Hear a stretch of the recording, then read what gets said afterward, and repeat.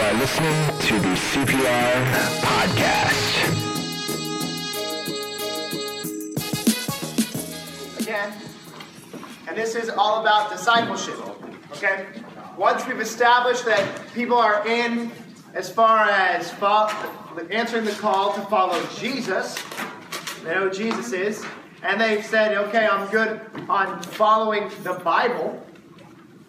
Now we hit this part, which really separates people where their hearts are really at. And this becomes one of the most challenging and one of the most important Bible studies you do. Because we should get really good at this particular Bible study because it helps people see this is the call, the true, unfiltered call, what Jesus actually calls you to do. Are you in or are you out? Because if you're not in, then there's no point to continue. And that's actually what Jesus did. Jesus had thousands of people following him. Crowds were following him. And he turns to them, and instead of offering a great, comforting message, he gives them, if anyone wants to come after me, he must deny himself, or you've got to hate your father, mother, wife, children, even your own life. Crazy, right? Jesus does this not to be a jerk and not to have some sort of weird Darwinian excellence or superiority, some kind of spiritual eugenic program. But no, here's the call. If you want in, here's what this is going to mean. I want you knowing everything up front. Sometimes I think we can shy away from what the truth is because we're afraid, because we want to have people studying the Bible, and because we don't want to come across as fanatical. Yeah. When Jesus himself, he holds the standard high. And we have to do the same. Not because we want to keep people from salvation, but we want people to be clear on what discipleship is according to Jesus himself. Make sense? Cool. All right. So the purpose of the call study again is, here's the call to follow Jesus on his terms. We've established following Jesus in the Jesus part. We've established on his terms. Actually, no, we've established where we find those terms. Today we talk about what are those terms. And the big question is what? Are you in or out? Are you in or out? If you're in, we'll continue. If not, amen. Spend time with us. We'd love to have you change your mind. If not, no hard feelings. We still love you. We want to find people that are actually seeking it. That makes sense? Yeah. Cool. Are you in or out? But the first thing that we do, so you've sat down with somebody, you're sitting down with them, you are at the table. You've already gotten your Starbucks. You've done your 10 minutes of small talk. You follow up to see how things are going from the last Bible study. You ask about, hey, how's it going? Reading your Bible. If you've had a Bible, or you had a previous Bible study. Or let's say you're just moving on from the word study, from the word part of the call, where hey, this guy or this girl is already reading their Bible a ton. They got a great conviction on it. They are actually going after God. Now, what do we do? What's the first thing that we do before we study something? Recap. Right. Recap. Pray. Definitely pray, asking God to come in because the Spirit's the one that does the heavy lifting. But before you actually study anything in the Bible, what do? Take the pulse. You take the pulse. Take the pulse. What does that mean? Figuring out where they already stand by asking the very complicated question, what do you already know about? I'm not sure. The scripture. What are we about to study? The call. Discipleship. There you go. Discipleship. What do you already know about following Jesus according to him? What do you already know about what it takes to be a Christian? What do you already know about what it takes to be a disciple? Finding out where they stand with that early on is really important. Because if somebody doesn't think that a disciple is the same as a Christian, then you could study out what it means to be a disciple, and it would have no impact on them. They're like, wow, yeah, disciples are great. Good thing I don't want to do that. That sounds hard. That makes sense? So, we've got to establish. And it could be that they're like, no, disciple is the same thing as a Christian. Great, well then you don't have to beat Acts 11 to death. That's where we're going to go first, Acts 11. Actually, no. We're going to go over common attitudes first. What are some common attitudes that people that maybe you study with will have about what it takes to be a Christian disciple? Chance. I'm already a Christian. I'm already a Christian. I got it going on. Sure. Right. Like, I think it's a personal thing between me and God. Me and God. Absolutely. Jesus just wants us to do good things. Good things. Yep. Web. Being a Christian is just like belief, like there's no, you don't have to do anything. Yeah, I believe. That's what it takes to be a Christian. As long as I do enough, then it doesn't matter if I'm perfect. Doing enough? Yep. God knows my heart. Nobody's perfect. Yep. Chance again. I'm saying I'm a pretty good person. I'm a good person. Yeah, it's a huge one. That one we'll probably end up more dealing with when we study out the problem, because the problem is actually showing us how we are good people according to certain standards, but when we hold ourselves up to God's standards, a little different. Any other common ones? Okay, let's take a look at a few here. I'm a Christian, not a disciple. Yet, who knows, I might come around to it. I'm working on it. I'll get there. It's a process. You ever hear that one? Yes. And then, my personal least favorite, I follow Jesus in my own way. Yes, Danielle? I just wanted to say this. I got, this guy told me in James that he had half the Holy Spirit. Yeah, half the Holy What? Who's that mean? That sounds like that thing from Anchorman. 50% of the time it works. Every time. Every time. Okay. That's fun. Well, usually it is good to get the semantic stuff out of the way so that we're dealing all the level playing field, which is why a lot of times we'll go to Acts 11. Let's go ahead and turn over there. Oh, that was great. I will usually start after I take the pulse. And part of my taking the pulse will be, what do you think it means to be a Christian? And what I'll do is I'll actually have the person taking notes write it down on the paper so that they can see it. Okay? And then I ask them, so what does it take to be a Christian? And they'll go, well, it definitely means, I think you'd go to church. You believe. You definitely have to believe. I'm like, yeah, absolutely. And then I go pray. Yeah. Do good things. Try to do that stuff. And then I always make sure to ask the question, anything else? Is there anything else? To the point where they're exhausted. Not like physically exhausted, but they don't have any more ideas. They're like, no, that's it. I'm like, okay, are you sure? Yeah, cool. Let's move on. Then I go to, what does it mean to be a disciple? And then I do the same thing. I'll write it down. It means to teach someone. Somebody who actually goes out and talks about it. Somebody who's really intense. Somebody who's a Christian might go to church, but a disciple is really in it. And if they don't do the little comparative thing, then I'll ask a question afterwards. But definitely at the end of the disciple thing, the disciple question, I'll also ask anything else. Then I ask, after they get to that point, like, no, not really. So what's the difference between a Christian and a disciple? And I let them talk it through. And a lot of times people say, well, there really shouldn't be, but there kind of is. Like, okay, got it. And then if somebody goes, well, again, it's kind of like a Christian believes, but a disciple's really in it to win it, and that kind of stuff. And always making sure I ask the question, okay, anything else? Here's the reason why I do this. Particularly with religious people, people have a tendency to backtrack and say, no, I always knew that. I always knew that's what it meant to be a disciple. I knew that's what it meant to be a Christian. I just forgot it. I'm like, okay, we'll write it down to show you exactly what you thought. And even after the question, anything else, you still said no. Okay? And I don't do this to do a gotcha, but just so that they can have integrity, so that they can see it themselves. It's just a tool. And hey, if they get it, if they're right on, I'm like, great, awesome, fantastic. But then we're going to go ahead and we're going to study it out according to what the Bible has to say about those things. And then we go to Acts 11. So let's go there. To Acts 11. You guys are already there, aren't you? The purpose of this, the topic is what? Disciples are the same as Christians. Christians are the same as disciples. So I want to go ahead and read it. Yeah. I'll read it. Go for it. Okay.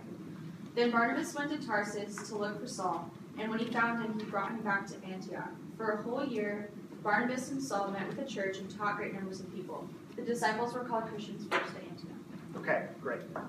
So, we'll open up a little bit. So that's the thing you're going to teach, right?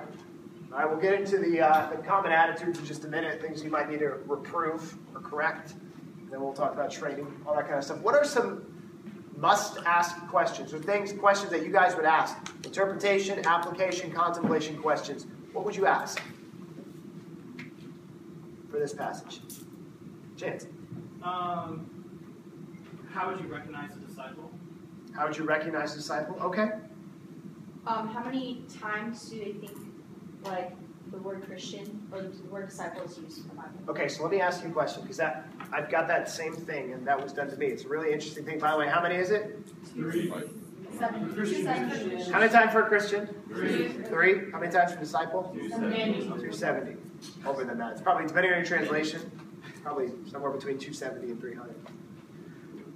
Okay, I'm going to get into that in just a second. But Morgan, can I just ask you to follow up? Why this passage for that? To see, like, well, honestly, like, I don't know. It's just like whenever I've been in studies, I haven't like led a study before, Sure. but that's just how it's been brought about. So that's just Yeah, and that is a way to talk about it. And I very often do it, but we need to make sure that we're doing these things purposefully and not just because we heard somebody else do it. Otherwise, we may not know. I did that for the better part of a decade without knowing what I was doing. And so I'm just like, I heard somebody say that. Let's make sure we use it purposefully. Why would we use that question? It's not a bad question at all. 7. Because if mathematically disciple equals Christian, then anywhere you see the word disciple, you can put it in Christian. Definitely, yeah. We got to make sure that semantically they're on the same. But why do we even bring up the number of times that it's brought up? why. Sorry. Yeah, why do we care about linguistics? Why do we It's not care? really a standard for like Christian, like the word Christian. It's like you don't have a definition in the Bible. Yeah, and that's why Jesus won't talk about Christians, because Christian, when does this come up, by the way? After Jesus dies, buries, and resurrects. So Jesus never talked about being a Christian. It wasn't eternally. Say what? It wasn't eternally here. It was not. So we'll get to that in a minute. Oh, that was going to be my question. Like, why do you think disciples were called Christians? We'll get to that in just a second. What other questions would you ask of this passage? That was the question. Oh. Oh, why do you think? Yeah, why do you think disciples were called Christians? Sure. Yep. Right? I know this is too repetitive, but what is a disciple? Well, this passage probably wouldn't talk to, unless they just, it is a Christian. Yeah. What? What changed from the Yeah. Christian? If there is only one passage or one question for you to ask for this, is what changed when they began to be called Christians? Did their conduct change? Did their teaching change? Did the expectations change? Not even a little bit. If there's only one thing you're going to get from that, it's that. A couple must-ask questions. All coming at once. What changed when the disciples began to call Christians? What is the difference in expectation between disciples and Christian? And if this is not their understanding, like if they thought that disciple was a more intense version of Christian, to ask the question, where did you get that understanding? Where did you get that idea from that a disciple is a more intense version of Christian? Because in the Bible, that's where I might bring up. By the way, do you know that the disciples 270 times and Christians only 3? Whoa, crazy. Well, you obviously didn't get that idea from the Bible. In fact, it talks about suffering as Christians. And do you think you can help me, in such a short time you can convince me to become a Christian while Paul's in chains? So, disciple is right on par with Christian.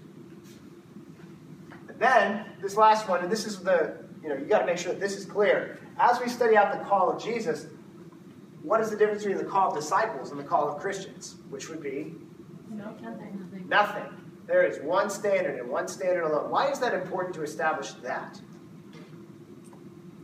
So that they obey everything in the Gospels, I guess. Sure, yeah, definitely. Well, when you quote scriptures about disciples, they're not like, well, I want to be Christian, so how's this going? Exactly. Yeah. Somebody who's there, well, I'm not trying to do all that. That's maybe for like my parents or my grandma or my pastor.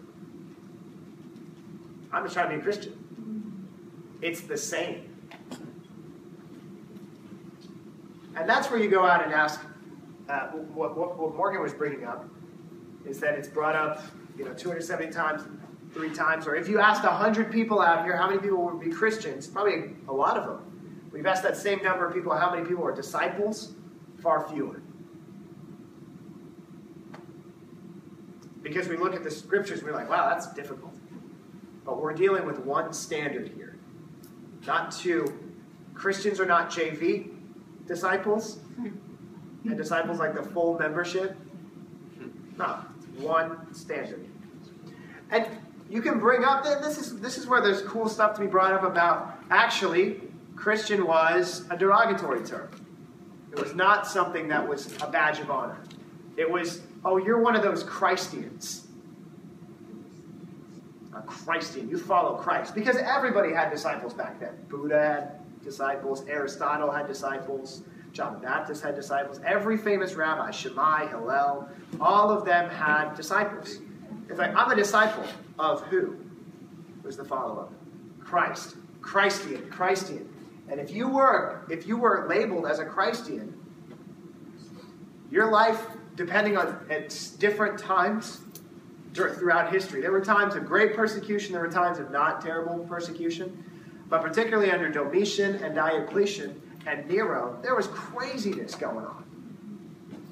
The worst stuff is, one of those guys ended up taking Christians and dipping them in hot wax and lighting them on fire, putting them on a stake in the ground to light their garden parties at night. They basically became human candles. Christians were sewn up inside wild animal skins and thrown to the dogs. Christians were put in different places, in arenas, attacked by lions and wild animals. They were crucified. They were all sorts of stuff. You can take a look at all the disciples, all but John were martyred in horrific ways. And so when you became a Christian, you're saying, I'm willing to die like Christ, or I am identifying myself with Christ because I follow Christ. Make sense? Mm-hmm. Cool. Morgan? What if somebody has never heard disciple before? The word disciple? Yeah, or doesn't even know what that is. Sure, yeah. And then you would explain that. Disciple means what? Student or follower. The word mathetas, which would literally just be someone who is a student, a pupil, or a follower, or a learner. So if somebody doesn't know what that means, teach them. Cool? Great. Any questions about this? Some of the common attitudes that might be, we've talked about this, disciples, more intense version of a Christian. Disciples teach and Christians believe. And then, of course I've always been a Christian, but maybe not a disciple. So I'm a disciple in progress, disciple in training. And I'm like, well, is there a difference? And using this scripture to help them see that, no, there's none. Cool. All right, moving on to the next one. Luke 9, 23. Let's go over there. What's the big purpose of this one?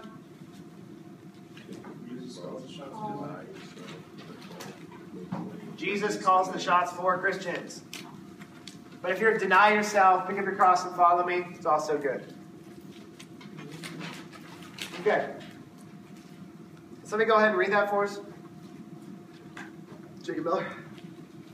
Then he said to them all, whoever wants to be my disciple must deny themselves and take up their cross daily and follow me. For whoever wants to save their life will lose it, but whoever wants to lose their life for me will save it. What good is it for someone to gain the whole world and yet lose or forfeit their very self? Okay, cool. All right, so what are some questions that we could ask this one? Hit me with some interpretation questions of what's going on in the text. What does it mean to deny yourself? What does it mean to deny yourself? Sure. Who is Jesus speaking to? Sure. What does it mean to take up your cross? Yeah, big stuff. What else?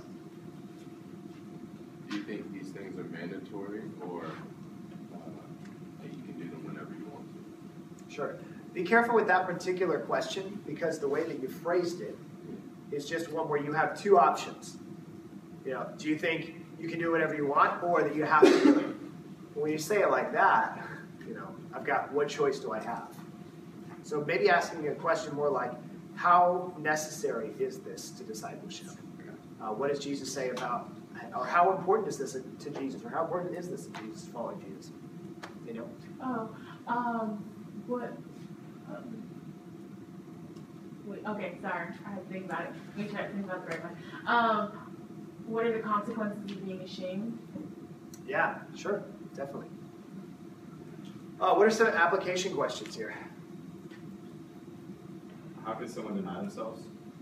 Sure, yep. What does it look like to lose your life Yeah, or something? absolutely. Kind of not an application question, but still, I guess, like the previous question. I'd ask them what they believe about the cross. Okay, so more interpretation. Sure. Step. What would it look like in this coming week to follow Jesus? Sure. Anything else? Okay, cool. So we'll go through a little bit here. The big stuff from this one is that if anyone wants to come after me or to follow me, he must, there are the three imperatives: deny yourself, pick up your cross, and follow me. To deny yourself, it's actually the same thing that, like, when Peter says he denies Jesus, what does he say? I don't know you. It's the same word in Titus where it says the grace of God teaches us to say no to ungodliness. Same word. We say no to what? Ourselves. We talk about we say no to us. Okay? Now, a lot of times we can follow that up with, what does that mean? What would you say no to? And most people will say, of course, things like sin or doing bad stuff. And I always go, definitely. But I follow up with, if you were to introduce yourself to someone, you wouldn't start off with all the bad things that you do. If you're supposed to deny yourself, it wouldn't be, hi, Danielle, hi, I'm Matt, and I struggle with pride. I'm like really selfish. First time we've met ever. Just say, bless your heart. Anyway, that's not exactly what happens when you introduce yourself at the beginning of the semester, is it? No. Yourself is so much more than just your sin. That we say no definitely to our sin, but it may end up being to our desires, our dreams, our hopes, our goals, whatever. We say no to us. That's what deny ourselves means. We say, no, you have no place. I don't know you. We have no power here. It's the heart of being a disciple, to do things that you don't necessarily want to do. But you say no to how you feel it, which is huge for our culture because we only do stuff that we feel. I'm not feeling it, so I'm not doing it. And then we justify it by saying, I don't want to be fake. By the way, when you signed up to be a Christian, you said, I'm willing to deny myself. In fact, that's exactly what I'm going to do. So that's huge. But most people have denied themselves in some way that has nothing to do with Jesus. You can deny yourself and stay up late for a test. You're not getting sleep. I'm saying no to my tiredness right here. My fatigue has no power. I got to stay up and study. Sometimes, in order to get in better shape, we can deny ourselves that third cupcake. That Twinkie has no power here. We can get ourselves up early and go to the gym. We deny ourselves. That does not make you a Christian. But we can use that because most people have done that, whether it's for a sport, for music, for academics, for friendship, whatever. That, hey, has there ever been a time where you have denied yourself? Not yet. Talk about that. Okay, cool. But there's a difference for denying yourself, between denying yourself and denying yourself for Jesus. Okay, that makes sense? So, but pulling that out, that, hey, you say no to what you want. Second part, picking up your cross. What's that talking about? Being willing to die for Jesus. Say what? Being willing to die for Jesus. Yeah, sure. Chance. I think it means like being willing to be persecuted for your beliefs. Yeah, between those two there.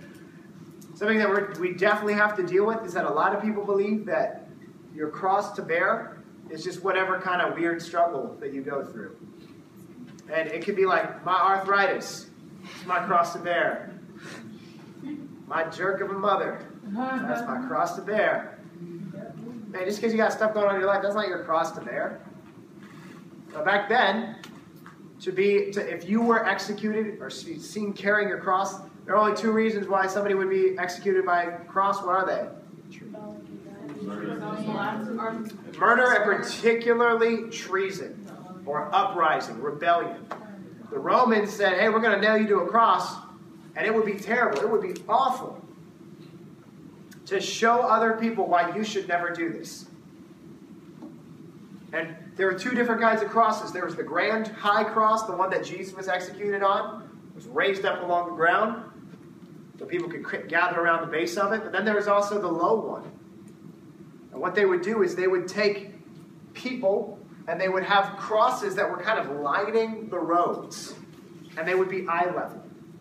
And what they would do is they wouldn't just nail one person to that cross. They would nail many.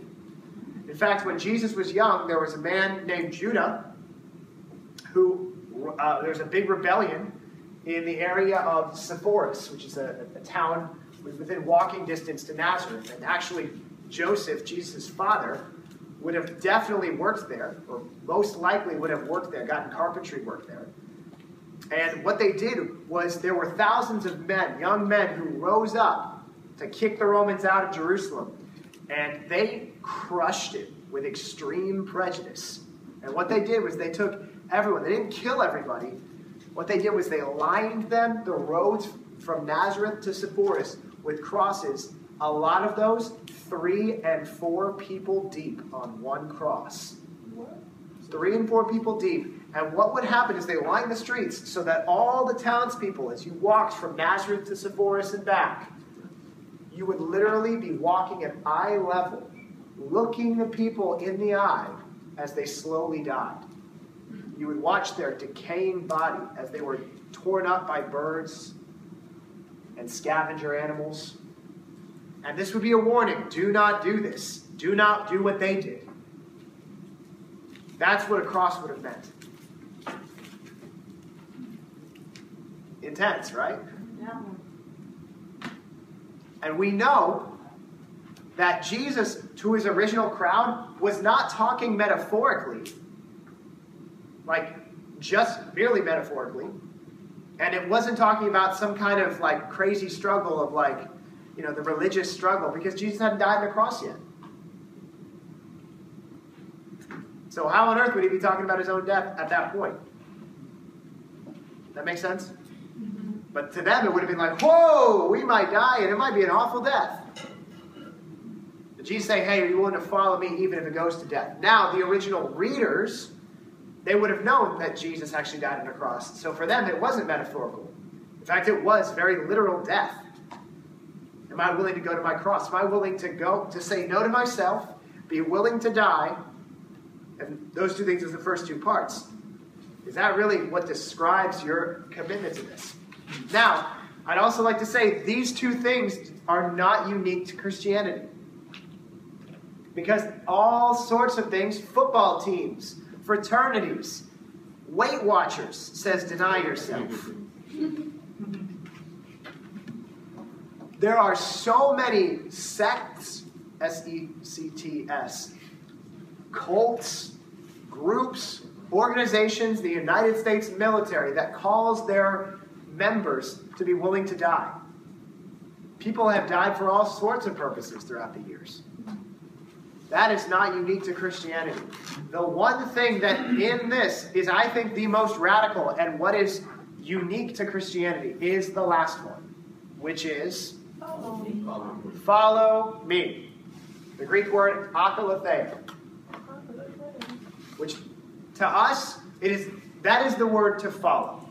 But what it would have been, it was a very formal technical term that rabbis would have come to people young in their lives and would have said akaletheia. And that they would have known, the young guys would have known what that would have meant. That I am going to follow you wherever you go. I'm going to learn your teachings. I'm going to embody your teachings, and I'm going to teach your teachings. It will call you away from your vocation. It will call you away from your family. And I am devoting myself to this particular rabbi. To the point where there are literally stories of rabbis who would call these young guys to follow him. Okay? It's an akalatheo. And in order to truly embody their rabbi, they would do things to the extreme. Like they would want to learn even how to sleep like their rabbi. So what they would do is they would slip under their beds and try to sleep exactly the way that their rabbi slept. There would be rabbis walking around town, these 80-year-old guys with hunchbacks and shuffling along like this, and you'd see a trail of young guys who are 15, 16, 20 behind him doing the exact same shuffle because they wanted to know and embody their teacher. That's what it meant, akalatheo. That's what that meant. Crazy, right? And yet this is what's unique. That you deny yourself, not to lose weight, not to get better grades, not to advance yourself in some kind of organization. You are willing to die, not because you need fulfillment, but you deny yourself, pick up your cross in order to be like Jesus. That's the difference of a disciple of Jesus than anything else walking around on this planet. That disciples of Jesus say, I'm throwing what I want to the wind in order to let Jesus call the shots. Yes, Mark? How do you spell that akalatheo? Alpha, Kappa, Omicron, Lambda. I'm spelling it in Greek. A-K-O-L-O-U-T-H-E-O. Let me just write it down. What's a Greek word?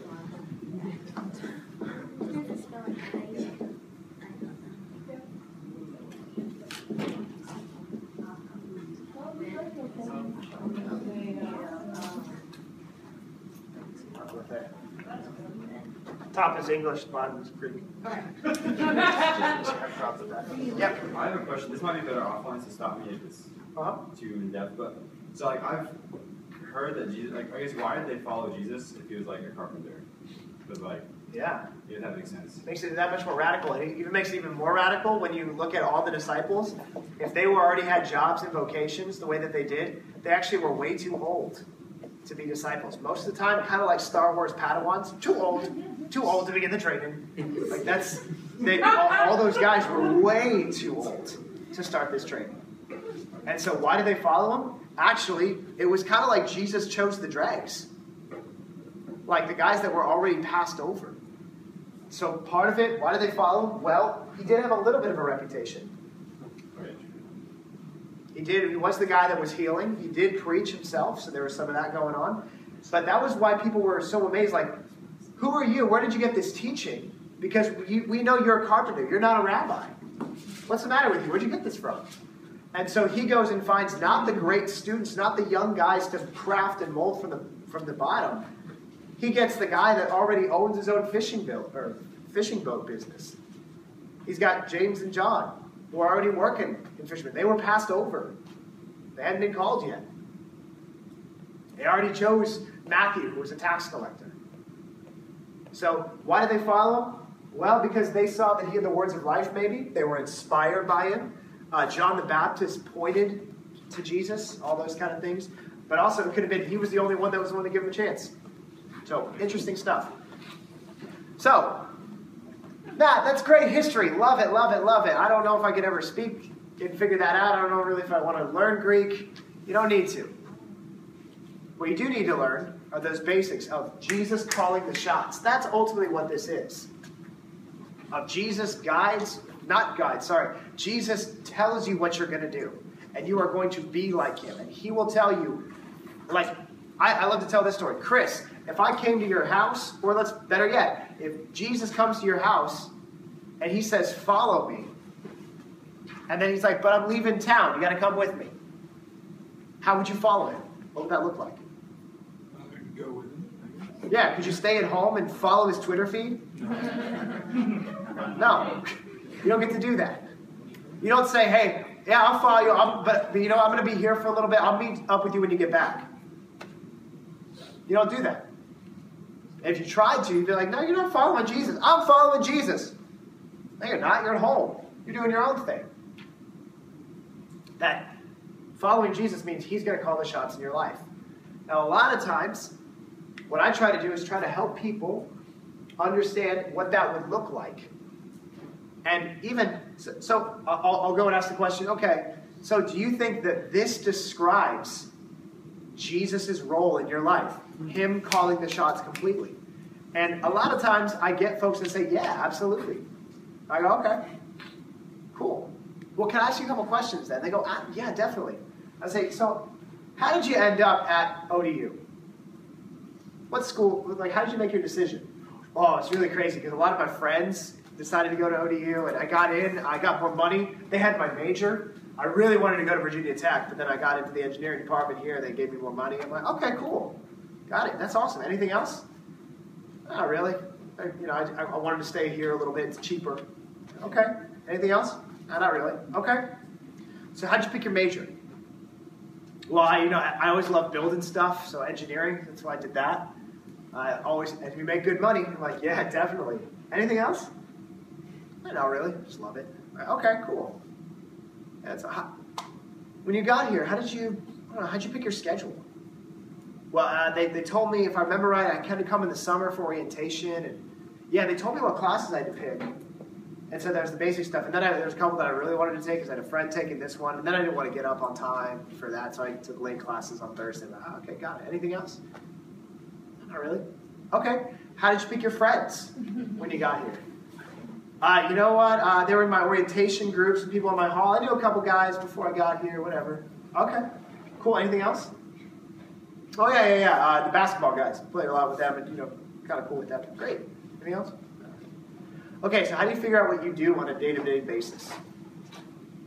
I go to my class. I figure out what homework I've got to do. I meet up with some people. I go to my job and, I do what I have to do. Okay, cool. Anything else? No, not really. And then I go, okay, so I just took you from big decisions to little decisions. Where was Jesus in that?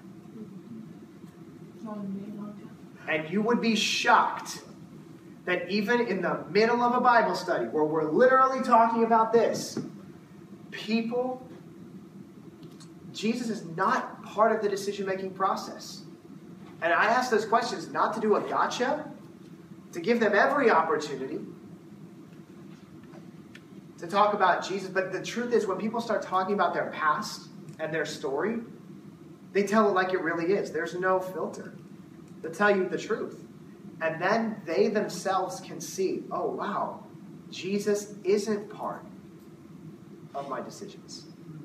A lot of times I get folks that try to backtrack, like, well, no, I was praying the whole time. I'm like, dude, I asked you 3 times if there's anything else, and Jesus didn't show up anywhere. If Jesus was calling the shots in your life, what would your decision-making process be?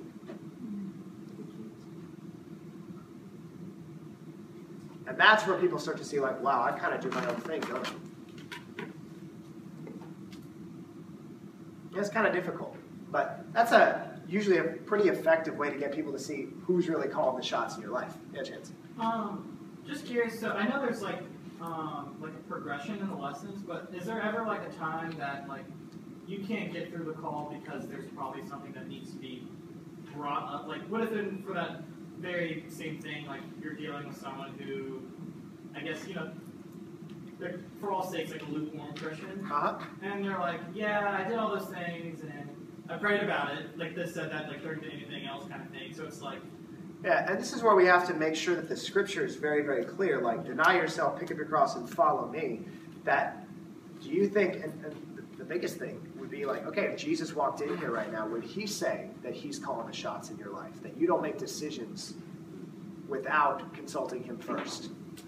That Jesus, and that's even that background, the rabbi thing, that can be useful for that. Like, that's why you give it up front. Like, man, this was how epic and intense and how focused they were. And they're willing to go to death.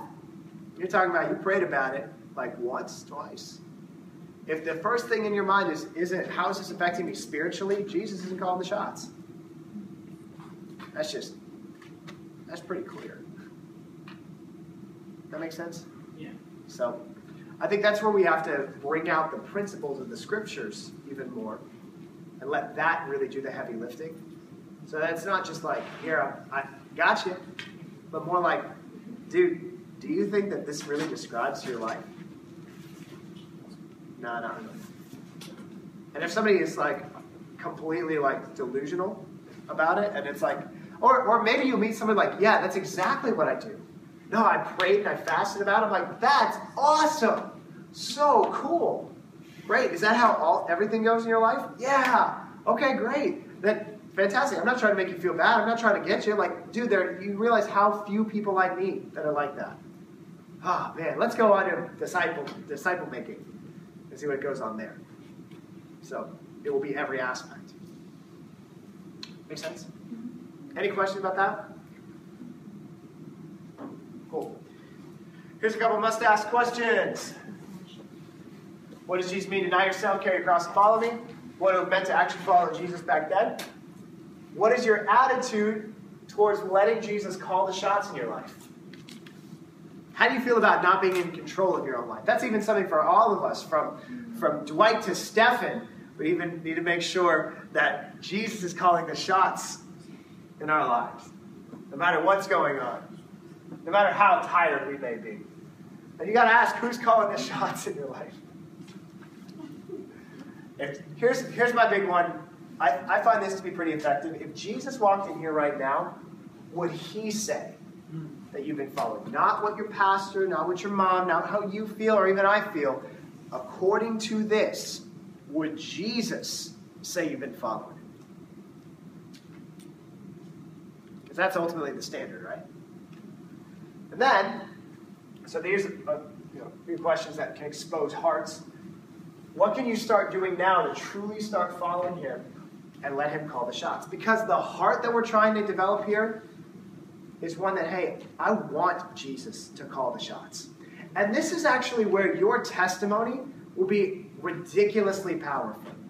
Where you need to have at the ready why it is awesome to follow Jesus. I know for me, I've always got at the ready the story of the things that I've had to give up. I'm like, you know what? I've had to deny myself a lot of things. I've had to deny myself definitely sin, which we'll talk about even more when we get to the problem study. But I've had to give up dreams. My original plan was to be a music major at James Madison. I wanted to be a music producer. I wanted to revolutionize the Christian music scene. That was literally my desire. God made it clear I couldn't be the musician that I wanted to be, the disciple that he called me to be at the same time. Something had to give. It wasn't going to be Jesus. So I had to give that up. Then I had another one of being a professional public relations person. I know, a lot cooler. No, but you make bank as a PR guy. And I actually had a job offer from somebody in London that had their own PR firm before I graduated. That's kind of crazy. And they're like, you come to London, you work for me. And I'm like, yeah. I went into the ministry. And at this point, I've probably given up hundreds of thousands of dollars. There you go. I didn't, but I said Jesus is Lord. What I need to do is build a kingdom. It's cost me so many friendships with people that don't want anything to do with me anymore. Because I'm a Christian. Because I don't want to do what they were doing. It's cost me a bunch of relationships with girls that I either could have had, that I said no to because they weren't Christians, or ones that were Christians that just made it clear that this is not bringing out the best in me, the best in her, or not building the kingdom. So I had to say no to those too. And I look back after being a disciple for 14 years. I look back at all the things that I've had to give up and what it's cost me, and it has literally demanded everything from me. But this is exactly the life, 14 years later, that I always wanted to live. I just didn't know it looked like this. I am doing exactly what I always hoped I would do. I just didn't know this is how I got here. My friendships are exactly the friendships that I wish I had had and was hoping to have. I just didn't know this is how I got there. The girl I'm about to marry, it's exactly the girl that I was praying for and hoping for. I just didn't know this is how I got there. But you got to have your own thing. You got to know what it's cost you, but why it is awesome to let Jesus call the shots. Now the root issue, what might be the root sin that we might have to wrestle with to help somebody say yes to I want Jesus to run my life rather than me?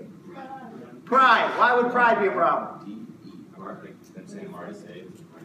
Could be that. Yep, definitely. Wanting to call the shots himself. Yeah, I think ultimately it's I want to call the shots. I want to be in control. Most of us don't want to say, hey, yeah, sign me up. I don't want to be in control of my life anymore. Somebody else make my decisions for me. Most of us don't want to do that. Every once in a while, maybe you do. But the thing is, our lives were meant to run with Jesus calling the shots. And we need to be examples of that. So to have the call, the challenge of, hey, this is what it looks like to be a Christian. And if Jesus isn't calling the shots, you're not one, according to him. But you should want to be with everything to God. And here's why. Boom, my life. Boom, their life. Boom, his life, her life, whatever. Epic. But then for us, the challenge has got to be, are you living a life that's worthy of inspiring people? Would your life inspire anybody? Or is your life exactly the same as it always was? Are you in control? And then that's not going to inspire anybody. That's not going to encourage anybody. Yeah, Chance? So, I guess, coming off of, 14 years of, being a disciple, what would a baby disciple say?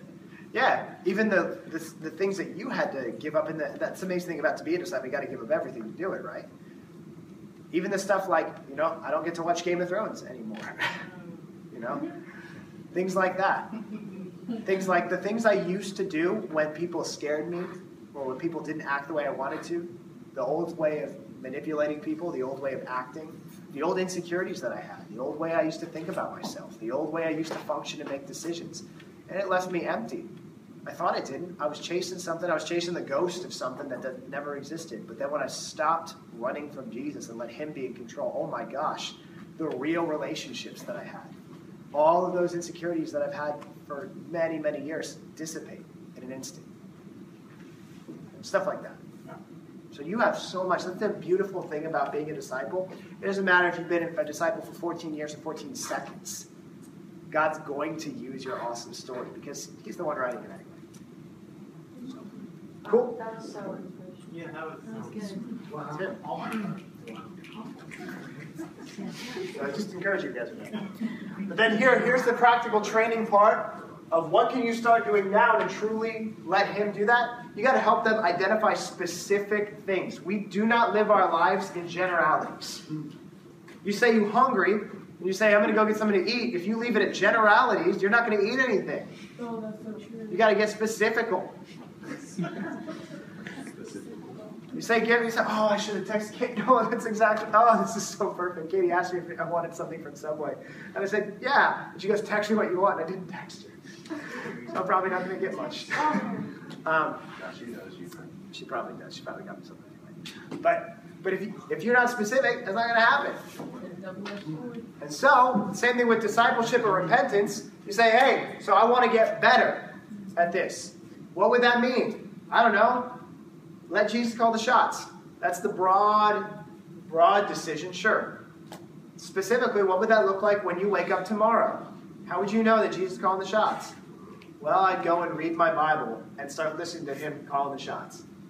Great first step. Awesome. Anything else? I don't know. Sure, that's okay. Let me teach it. Let me show you. Come with me, and I'll show you what it means to be a disciple. And you can start looking, and I'll show you the Bible where it says that, and I'll show you what I do, and be around Christians so that you can see what it looks like. Make sense? Cool. And then even helping them to say, maybe what are some things that you might have to stop doing? And what are some things that you might have to start doing? You might need to stop looking at pornography. You might need to stop gossiping like crazy. You might need to stop dressing like you're going to the club, but it's only Tuesday. You might need to stop. You might need to stop dropping F-bombs every other word. You might need to stop living with your boyfriend. You might need to stop fill in the blank. But you might need to start reading your Bible. You might need to start hanging out with disciples. You might need to start sharing your faith. and helping them identify those things. And when it gets difficult, to help them to figure out how to do that. So, it is so important to make sure that you guys are an epic part of this process. You don't just get to teach them, you got to teach them to obey, which we'll get into. A couple common attitudes. We're going to talk about this. I go to church on Sunday. What do you do everything else for? Well, you know, Jesus definitely calls the shots. I did that mission trip in high school, or did many mission trips. We always would go and build houses in Guatemala. So there's nothing wrong with doing that. In fact, that's awesome. But if that's the only time you lived out discipleship, that does not make you a disciple. That is a great decision. But there are a lot of people that are atheists that do that. That doesn't mean you follow Jesus. And again, I follow Jesus in my own way. This attitude sets itself up opposing Jesus because he goes, no, you deny yourself. You don't have your own way. You have Jesus' way. There might be different things that you find that help bring you closer to him. But you don't get to disagree with Jesus. And this goes for both disciples and non-disciples here, by the way. We're preaching it, but maybe we need to preach to ourselves. You don't get to do your own thing. Just because you don't feel like doing something doesn't mean you don't have to do something. You said Jesus is Lord, not Jesus has some good ideas. Jesus is Lord and he's in charge. Make sense? Yeah. Of course I follow Jesus, not perfectly, but I do my best. And this is where, like, you do need to make sure that, hey, it's not about perfectly following Jesus, but there is an overall attitude of who's in charge. And the way that I usually help somebody see their own heart is that when you do screw up, what's your reaction? What does that drive you to do differently? Because if you say, you know what, I screw up and nobody's perfect, that is true. But when you do mess up, what do you do instead? How do you respond to that? And they're like, well, I pray and I ask God to forgive me. Okay, does that change? How many times do you have to do that before something changes? Well, sometimes it doesn't change. Oh, well then who's really in control? Is Jesus really calling the shots? Is that how Jesus would have you respond to that? Probably not. Okay, so who's really in control? Big stuff. Any questions about this passage? Great. Okay, Matthew 28. Let's go. The point of this passage is disciples make disciples. Anybody quote this one? Yes. Danielle, go for it. Oh, man. Yes, Danielle. In the name of the Father, the Son, and the Holy Spirit. And surely I will be with you to the very end. Teaching them to obey everything I have commanded you, and surely I will be with you to the very end. I am with you always. And don't call me Shirley.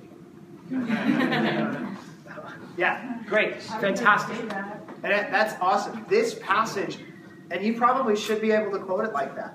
Well, hopefully a lot of us can. But this, if you can't, that's okay. But I would go after it like that so that this runs through your veins like blood.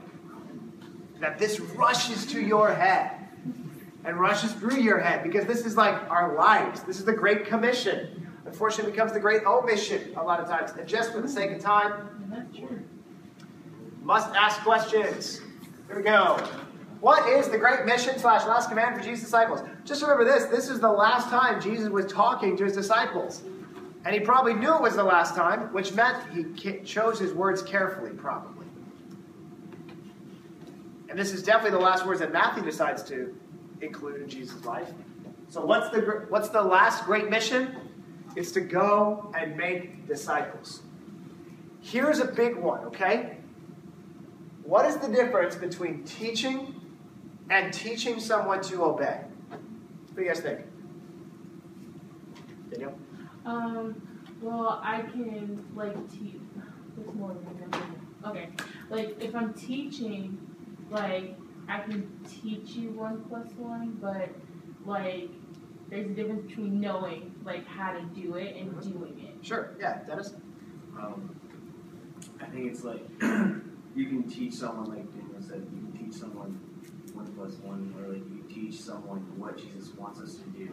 But teaching someone to obey includes kind of sticking with them, seeing if they're actually obeying, and kind of reproving them when they're not. Sure, Dwight? I say teaching them, of course, is showing them, but teaching them to obey is displaying what it looks like to be obedient to the teachings. Definitely displaying. Sure. Eric?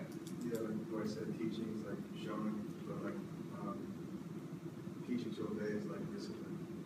Yeah, so this is the difference here between a professor and a coach. A professor will give you information. A professor will present it to you, maybe in really entertaining ways. But a coach, they have a vested interest in your performance. A coach is going to get in there and say, okay, I gave you the info, but you're not doing this right. That's not a three-point stance. I don't know how you're messing up a three-point stance in football, but you're messing it up. That's not how you run. Let me show you how to do it. Let me show you the proper form. That's not how you throw the ball. That's not maybe a private teacher or something like that in music. Okay, let me show you how to do this, and let me help you so that you can do it too. A professor will get up here in rooms like these and just give you info. A coach will get in there and say, watch me do, then you do it, and I'm going to help you when you mess it up. Making sure that they obey. Now, here's the cool part. The chain of discipleship is beautifully included in this. He says, go and make disciples of all nations, baptizing them in the Father, the Son, and the Holy Spirit, and teaching them to obey everything I've commanded you, including what brand spanking new commandment that Jesus just rolled off the factory floor. This one? This one, to go and make disciples. So that's how that works. You're going to go teach them to obey everything, including going and making disciples. And then they teach their disciples to go and make disciples and teach them to go and make. That's how it works. The great picture is the difference between a church that has disciples making disciples and just the pastor making disciples. Yeah. If just the pastor makes disciples, then you get, let's even say like the pastor makes, by himself, he makes, let's say he's crazy. Let's say he makes 365 disciples a year by himself. Because he's, crazy. Versus the other church who starts with one disciple who makes one disciple. After that first year, the pastor's going to have, with the pastor, he's going to have 366 disciples because him and the 365 he made. The other church might only have 2. But year after year, there's a limit to how much the pastor can do. There's only one person doing it. Whereas when it's disciples who make disciples who make disciples, after a few years, they're making thousands and thousands and millions and billions of disciples. That's how you win the world. It's not one person doing their job. It's not one inspiring missionary or preacher. It's everybody. Which, let me preach to the disciples here for a second. It's all of your responsibilities to make disciples. It's not your Bible talk leader's job. It is their job, but it's not only their job. It's not the assistants to go and make a bunch of disciples. It's not my job only, although that is one of my jobs. It's not Phil's or Ed's or anybody's. It is your job. You have an incredibly important part in this discipleship chain. And if you don't do your job, then that's why the world doesn't get won. Which is why I'm really glad you guys are here learning how to do this kind of stuff, because this shows that, hey, you're taking this seriously. It is part of your job to make disciples. But it's everybody's job. So that actually is just for you guys, not so much this study. So anyway, this big one, teaching and teaching to obey. So asking the question, hey, has anybody ever taught you, or has anybody ever made you a disciple? Or have you ever made a disciple? A lot of times people go, no, I don't think so. Or maybe I'd made one back in college or whatever. Sorry, college, high school. We're back in high school. And then I follow up, okay, what did that look like? What did you do? Well, I brought my friend out to church. Okay. Were they already going to church? Or were they already a Christian? In your mind? Well, yeah. Okay. So did you really make a disciple? I guess not. Could this kind of be like dangerous questions to ask someone if they're at the very beginning of their spiritual journey? Like, someone could come out of the study and be like, oh, okay, I got to start teaching people to make this thing, like, I'm glad you asked that. No, it's not. because this is actually really important. You say, maybe this passage might overwhelm somebody. Okay? So you don't want to put stuff like you got to know every little theological thing. But we do have amazing examples of people. Like what I would do is if somebody's brand new to this stuff, like and they don't have any background and stuff and they're afraid of like, I don't know what I'm teaching. Okay, well, don't go and teach false stuff. And that's where we go over to John 4 and we take a look at the role of the Samaritan woman who literally had no idea what she was doing. She spent 15 minutes with Jesus, but she goes and evangelizes an entire town. But all she says is, come and see. And so, maybe people don't know how to do this. This right here, this line of questioning is probably for somebody who's a little bit more religious, who thinks they're making disciples. That's what we're trying to help that. But if somebody is never, if they're like, no, I've never been a disciple, I don't even know how to do that. Of course not. Okay, cool. Well, just to let you know, this is part of it. Are you willing to do this? And let me encourage you with, well, all you need to have is a faithful heart, a willingness to obey, and the words, come and see. The disciples who had been with Jesus for at least a few months at that point didn't convert, didn't bring anybody. The woman been with Jesus for 15 minutes, brings out a whole town. So, this particular line of questioning, sure. Depending on some of, we definitely need to still teach this because it's still part of discipleship. But maybe take a more of an approach of like, oh, okay, this is what it looks like, and let me encourage you. So, that makes sense? Cool. So, let's talk about a religious person who's saying, yeah, I definitely make disciples, or if they say, no, I haven't really made disciples. Like, okay, well, has anybody ever taught you how to make a disciple? Maybe you're wondering, why is that an important question? Well, if you've never been taught to obey, do you think anybody has ever made you into a disciple then? Because according to this passage, disciples are what? People who have been taught how to make disciples. Uh-oh. Maybe even asking the question, what would it take to make a disciple? And if they have no idea, then odds are that you probably didn't accidentally make one. And if somebody's like, okay, I definitely made a disciple, but their definition is I brought them out to church. Okay, well, let's even take the passage that we just looked at. Did you look at Luke 9? But if anyone wants to come after me, he's got to deny himself, pick up the cross, and follow me. Because if you didn't, what did you teach him? Did you teach him Jesus' standard, or do you even remember? Uh-oh. Is that making sense here? So to bring these kind of things. So how do you feel about this being your mission for the rest of your life and to follow Jesus? That's a good one for anybody, by the way. This needs to be something that, and a lot of times people feel like scared. Who still feels scared and nervous when they share your faith? Yes, so do I, sometimes. I still can get the butterflies. Normally I'm not scared of what a person is going to do to me. Sometimes I'm more scared about what I'm going to say out of my mouth. I get the nerves like, gosh, now I've got to actually talk to this guy. What am I going to say? I'm tired. But, it's okay. If you still get nervous, that's all right. It means you're really faithful, really obedient, and you're living out discipleship when you do that.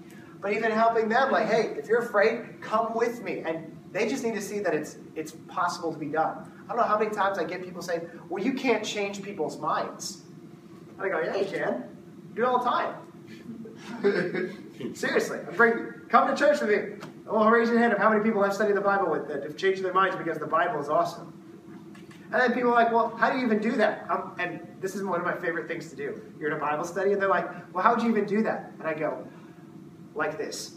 And I just go, and I literally did this one time. I was in a chair at a table, and I literally leaned back to the guy that was right behind me, just studying. And I'm like, hey, man, how's it going?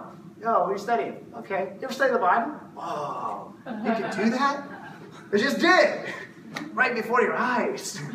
It's real life. It's amazing. And you got to taste the glory. Here's what it tastes like. Sometimes people just need to see that it's possible and it's done. And then they go, oh, that's easy. I can do that. But until you show them. Like, I can't do that. That makes sense? Yeah. And then even asking, how can you try and start making disciples now? Again, helping them identify a couple people. And all you need to do is give them come and see from John chapter 4. Who could you say come and see? You don't need to know all this stuff. Just come out and see. Come to Bible talk. I don't know what I'm talking about fully. I'm still trying to figure this out. But come with me, and these people are helping me.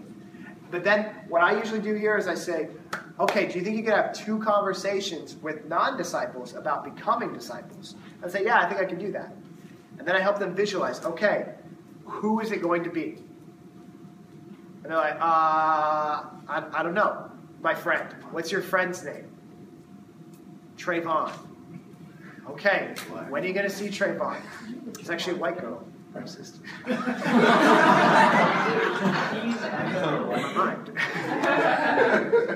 Dwight. Anyway. We're getting them to think, my friend, and then my friend Lisa. I was a black dude. Just help them figure out who is it going to be, and when are you going to talk to them? When are you going to see them next? Well, my roommate I'm going to see tonight. Okay, great. What are you going to say? I don't know. Help them figure out a conversation starter. And then, it's my lab partner. And figure them very specific so that they can see themselves doing it. Yes, Morgan? It's a comment about Dwight's racism. No. Okay. Are you texting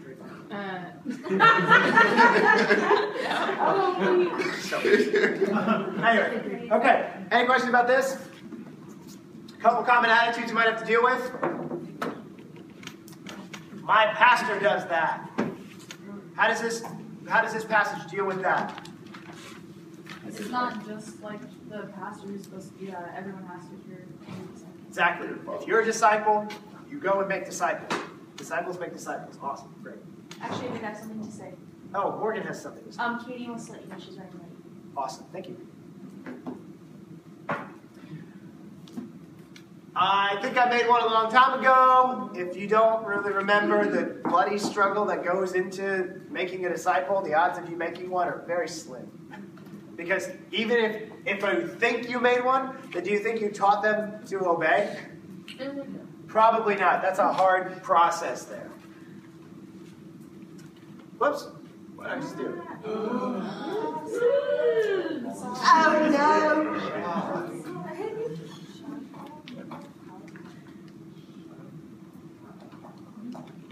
There we go. I talk to my friends about God. Here's a big one. Yeah, I make disciples. I rep the big man. I rep Jesus whenever it comes up in conversation. That's not making disciples. That's letting people know where you stand. But were you actually trying to help somebody who didn't believe in God come to a belief in God and not just win an argument? Or if you're talking to Christian people, quote unquote, people that already believe in God, that's not making disciples. You're just kind of like talking about stuff. You're not actually trying to help people that are lost get saved. Trying to help people get to the point where they understand, hey, I'm going to take somebody that is lost and help them get saved by God. I don't feel equipped. That's the come and see. Yes, Chance? Just curious, what would you say to someone that was maybe like Muslim? Yeah.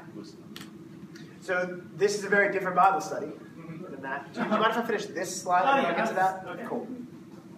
Okay. I don't feel equipped. That's Samaritan woman. Chance brought that up before. And say, hey, it's not about how much you're equipped. It's about how much you trust God. And over time, He will turn you into a better and better fisher of men. And I can't do that until I figured it out.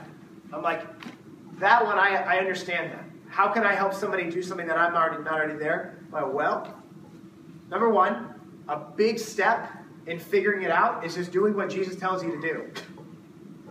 So this is part of that. Go and do that. And then even getting to the point where like, okay, you know what? But I feel you. I know this is difficult. Come with me. Let's go share our faith. I'll do it mostly. Because this right here, this is not a great heart to desire godliness. This is an excuse.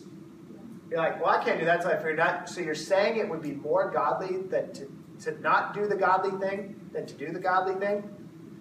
That doesn't make sense. But really what it is they're afraid, or they're nervous, or they don't want to, and they don't think they can. So, say, hey, come with me. I'll show you how to do this. Then they go, oh, I can do that. Easy. So, and then the final challenge of the call study. There's the reading plan. There's attend disciple functions. This is important because if people don't spend time with disciples, they're not going to actually learn how to live like a disciple. If they only come to Bible studies, then anybody can be spiritual in a Bible study. They're not even going to know our lives. But we want to share our lives with them. So come to disciple functions. That's not just church, but definitely church and Bible talk. Start living like a disciple. Share with 2 people. We talked about that. And, dang it. Basically, spending time with disciples outside of church. And this actually, for us that we're studying the Bible with people, that means inviting people into our homes, having sleepovers, playing video games, playing basketball, showing people that being a disciple is awesome 24/7. It is not a matter of showing up to functions. It is a matter of a lifestyle. Showing them, hey, we do reach out to the cashier wherever we go. We do randomly reach out to the people playing basketball in that pickup game. We do talk about God and our own sin and our own struggles. We pray for each other even while we're braiding each other's hair. It's what? I don't braid, I cut. Sure. Still do. That's the call. Any questions about this study? Danielle. I'm going to get there.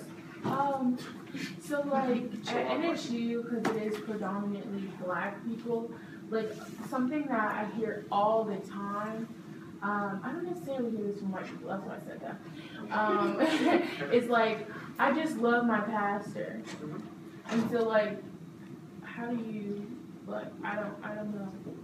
Yeah, so I think going back to the Berean challenge of the Acts 17, really I'm doing that like, okay, first off, have you ever gone back and checked out what they're saying? And I think even your pastor would say that you're not supposed to be like them. You're supposed to be like Jesus. And so you can love your pastor all you want. There's nothing necessarily wrong with that, but is your pastor Jesus? No? Okay. Well, then you still need to go out and you still need to share your faith. You know, a lot of times, like people, maybe even ask the question, has your pastor taught you to do this? Has your pastor equipped you to do this? Has anybody in the time that you've been going to the church that you've gone to made sure that you're really living like this? Has anybody sat down and tried to teach you this? Because look, you've been coming out to us, you've been spending time with us for a week, and you didn't even make it a week without us trying to help you with this. How long have you been going to that church? 3, 4, 5, 6, all your life years? Whoa. Say what? They get so offended. And you know what? That's okay. That's all I need. Yep. Amen. Doesn't mean attack. Amen. It doesn't mean attack. It doesn't mean attack them. But even going like, yeah, okay, cool. Go, always bringing it back to Jesus. Always bringing it back to Jesus. Always bringing it. And hey, if you're not living this out, it doesn't really matter. Your pastor's not going to walk you into heaven. What would Jesus say? If Jesus says this, your pastor's going to have more say than Jesus. No. Jacob? So after this study, how long should we kind of give someone to start coming around and stuff like that, like spending time with disciples or, going out and sharing with us? Because I've been in situations where it's like I've gone through discipleship and then the person's like just not reading their Bible or they're not coming out and spending time with people and they're just kind of like being spiritual. Yeah, and that's where this whole thing is like, this is the call. Are you in or are you out? Like, dude, you said you're in. Because, if they don't want this, they don't want it. And then you're like, okay, cool. Well, you can come out to it, whatever. I'm going to go find somebody that does want it. But if somebody has said, yeah, I do want it, and they're not actually going with it, then you have a couple things. Number one, you offer to teach them. You say, hey, let's read our Bibles together. Let's go share our faith together. Let's hang out together. Do all that stuff. And if they're still not, then you can ask them, hey, you said you were in on this. It doesn't really seem like it. Do you really think you're in on, you really want to follow Jesus? Do you really want him calling the shots? Because this is a big part of what it would look like. You can't argue with those. Deny yourself, live your cross, follow him, make disciples. Come on, spend time with us. I want to teach you how to do this. And even getting down to the heart of like, I don't really know, I'm nervous. But, amen, do you want to follow Jesus or not? Okay, Jesus won't leave you out to dry. He will take care of you. Cool? Right? I feel like this is a dumb question, but like No dumb questions. Yeah, I knew Probably. that was gonna be said. But anyways, That's not a dumb question. so since like at the beginning of the study you talked about like that there's not a difference between a Christian and a disciple, and like a lot of people will be like thinking they're a Christian, and then it's evident through study that they're not. Like that is like is that an important question to ask? Like continuing through the study, like so are you a disciple? Like are you a Christian? You know, and here's my deal with that. That look, it's not bad to ask those questions, but the purpose of those questions, a lot of times we try to get people to realize that they're lost right there and then, which these passages for the most part don't necessarily talk about salvation. Yeah. Luke 9 does very briefly, what good is it to gain the whole of it, lose or forfeit your very soul, all that kind of stuff. But again, we don't want to present the idea that hey. Salvation is earned by sharing your faith or all that stuff. Yeah. It's not a work thing. So maybe the better question is, instead of, are you a Christian according to what Jesus says? To always bring it back to, are you doing what Jesus says? Mm-hmm. And so is it important? Yeah, because if somebody gets to the end of it and you're asking, are you doing this? And they go, yeah, well then you're delusional. You know, like they're doing their own stuff. They're living a life of sin. They haven't been a disciple ever. They don't even know how to do that. And then you got to go deeper with it, because you don't want people thinking that they're right with God when they're not. Yeah. But this is more so to get people to go, okay, I do want to live like this. I am in the call. I am going to follow. Because people will go, hey, after you study this out, I did go share my faith. I did read my Bible. I did come to church. I'm a disciple now. Well, I mean, they did everything we asked them to do. They are doing stuff. Now, they are following. That does make somebody a disciple, but it doesn't make them right with God. You know? So, are you really following Jesus the way that he says to? You're doing something, but are you really doing that? Right. So, it's something maybe, they can start to realize, but it's definitely not more. Yeah, and if they come to that conclusion, you're like, wow, okay, well, what do you want to do about that? What do you think Jesus would have you do about that? But the problem is sin. It's always been sin. Sin, sin, sin, sin, sin. It's not a lack of church membership, church attendance, or how many people you're studying the Bible with. It's always been sin. If you're not attending church and you're not sharing your faith and you're not reading your Bible, there is sin going on. But it's the sin that's the issue, not those things. Okay, yeah, that actually makes sense. Cool.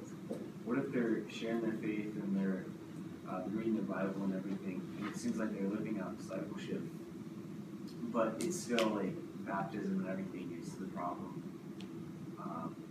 Where would you go from there? Yeah, well, I don't like having baptism fights up front. And I think because the issue is never baptism, the issue is repentance. So usually when I do that, I'm like, okay, cool, great, you're living this out. Then next time let's do this together. That's awesome that we're living out discipleship together. Let's study out the problem. And the problem is sin. And so, again, baptism is not really the issue. Repentance is. Okay? So I would go back, and if somebody seems like that's their big issue, I'd make sure that their view of the Bible as absolute authority is already there. That Jesus is calling the shots is really there. Just to be like, hey, if he says it, I'm going to do it. And then they're like, okay, well, let's study sin. And probably there's a bunch of pride in there, religious pride. Of oh, I know this, I do this, but they're not taking the whole thing together. But letting the Spirit actually soften their heart. You don't jump into baptism right there. Don't let it be boiled down to what you're supposed to about baptism. We just have time for one more, and then Chance's question. Webb? So we had we were staying with this guy. He was me and JC, and the guy was super argumentative. And basically we ended it 2 weeks ago with hey, this is the ball's in your court. If you want to keep on doing this, we'll get up again, but we're not going to initiate anything. Yeah. But at every point, he was playing devil's advocate, arguing every single possible. How many times did you study with him? The last one was the third study. So third? Yeah. Yeah. For the most part, if people are argumentative, then I'm like, what are you doing here? You're not really seeking. You're sitting here to sit down and be just argumentative. And what the Bible literally says have nothing to do with foolish arguments. Because if somebody's just being contrarian, then I'm like, this is a waste of my time and a waste of your time, and that's okay. We all need to learn how to do this.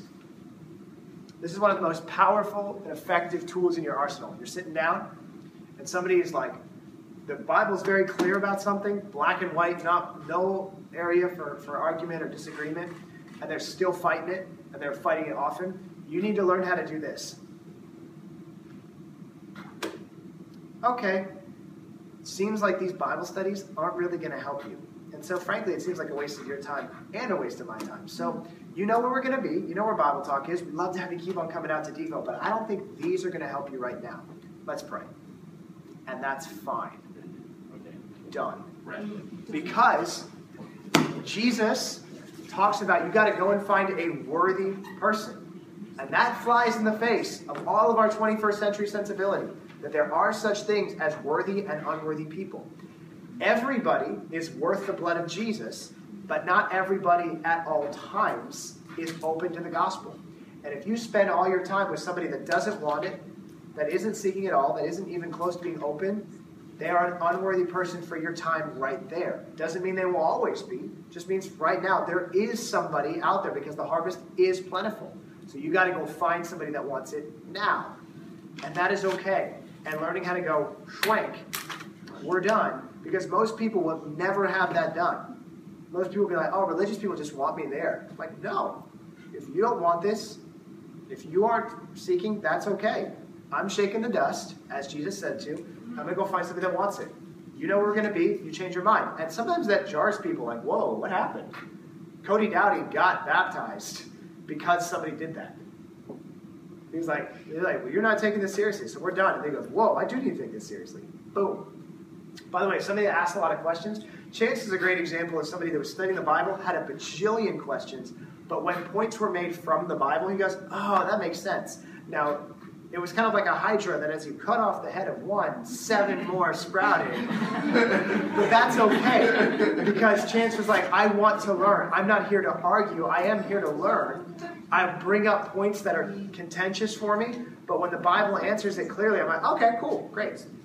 And Chance, to answer your questions, because we're running low on time, what do you do if somebody is Muslim? It's a completely different Bible study, and really what it comes down to is you don't go onto this stuff. You camp at the first part of the call study, which is Jesus. You got to follow Jesus. And the fundamental difference about Islam and Christianity, and there's so many books written about it. Doug Jacoby's written a ton about that. You can go and learn that. But ultimately it comes down to what did Jesus say about himself versus what you're saying about him. And the fundamental issue is that Islam believes Jesus was a great man, one of the 4 great prophets.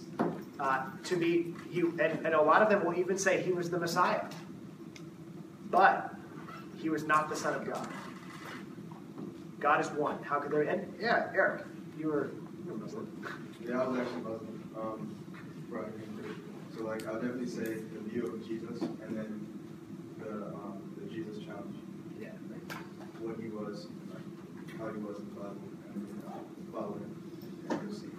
And everything changes, right? Yeah. Because there's something, and I can't speak for everybody, not having been ever Muslim, but when you start to live out the amazing life of Jesus and see that it's grace and truth versus what I've been told is that it's a lot of works in Islam rather than grace. Even though Allah is called Allah the Merciful and the Gracious, that's not necessarily the case. In fact, it's a high shame culture, not one of grace, love, forgiveness.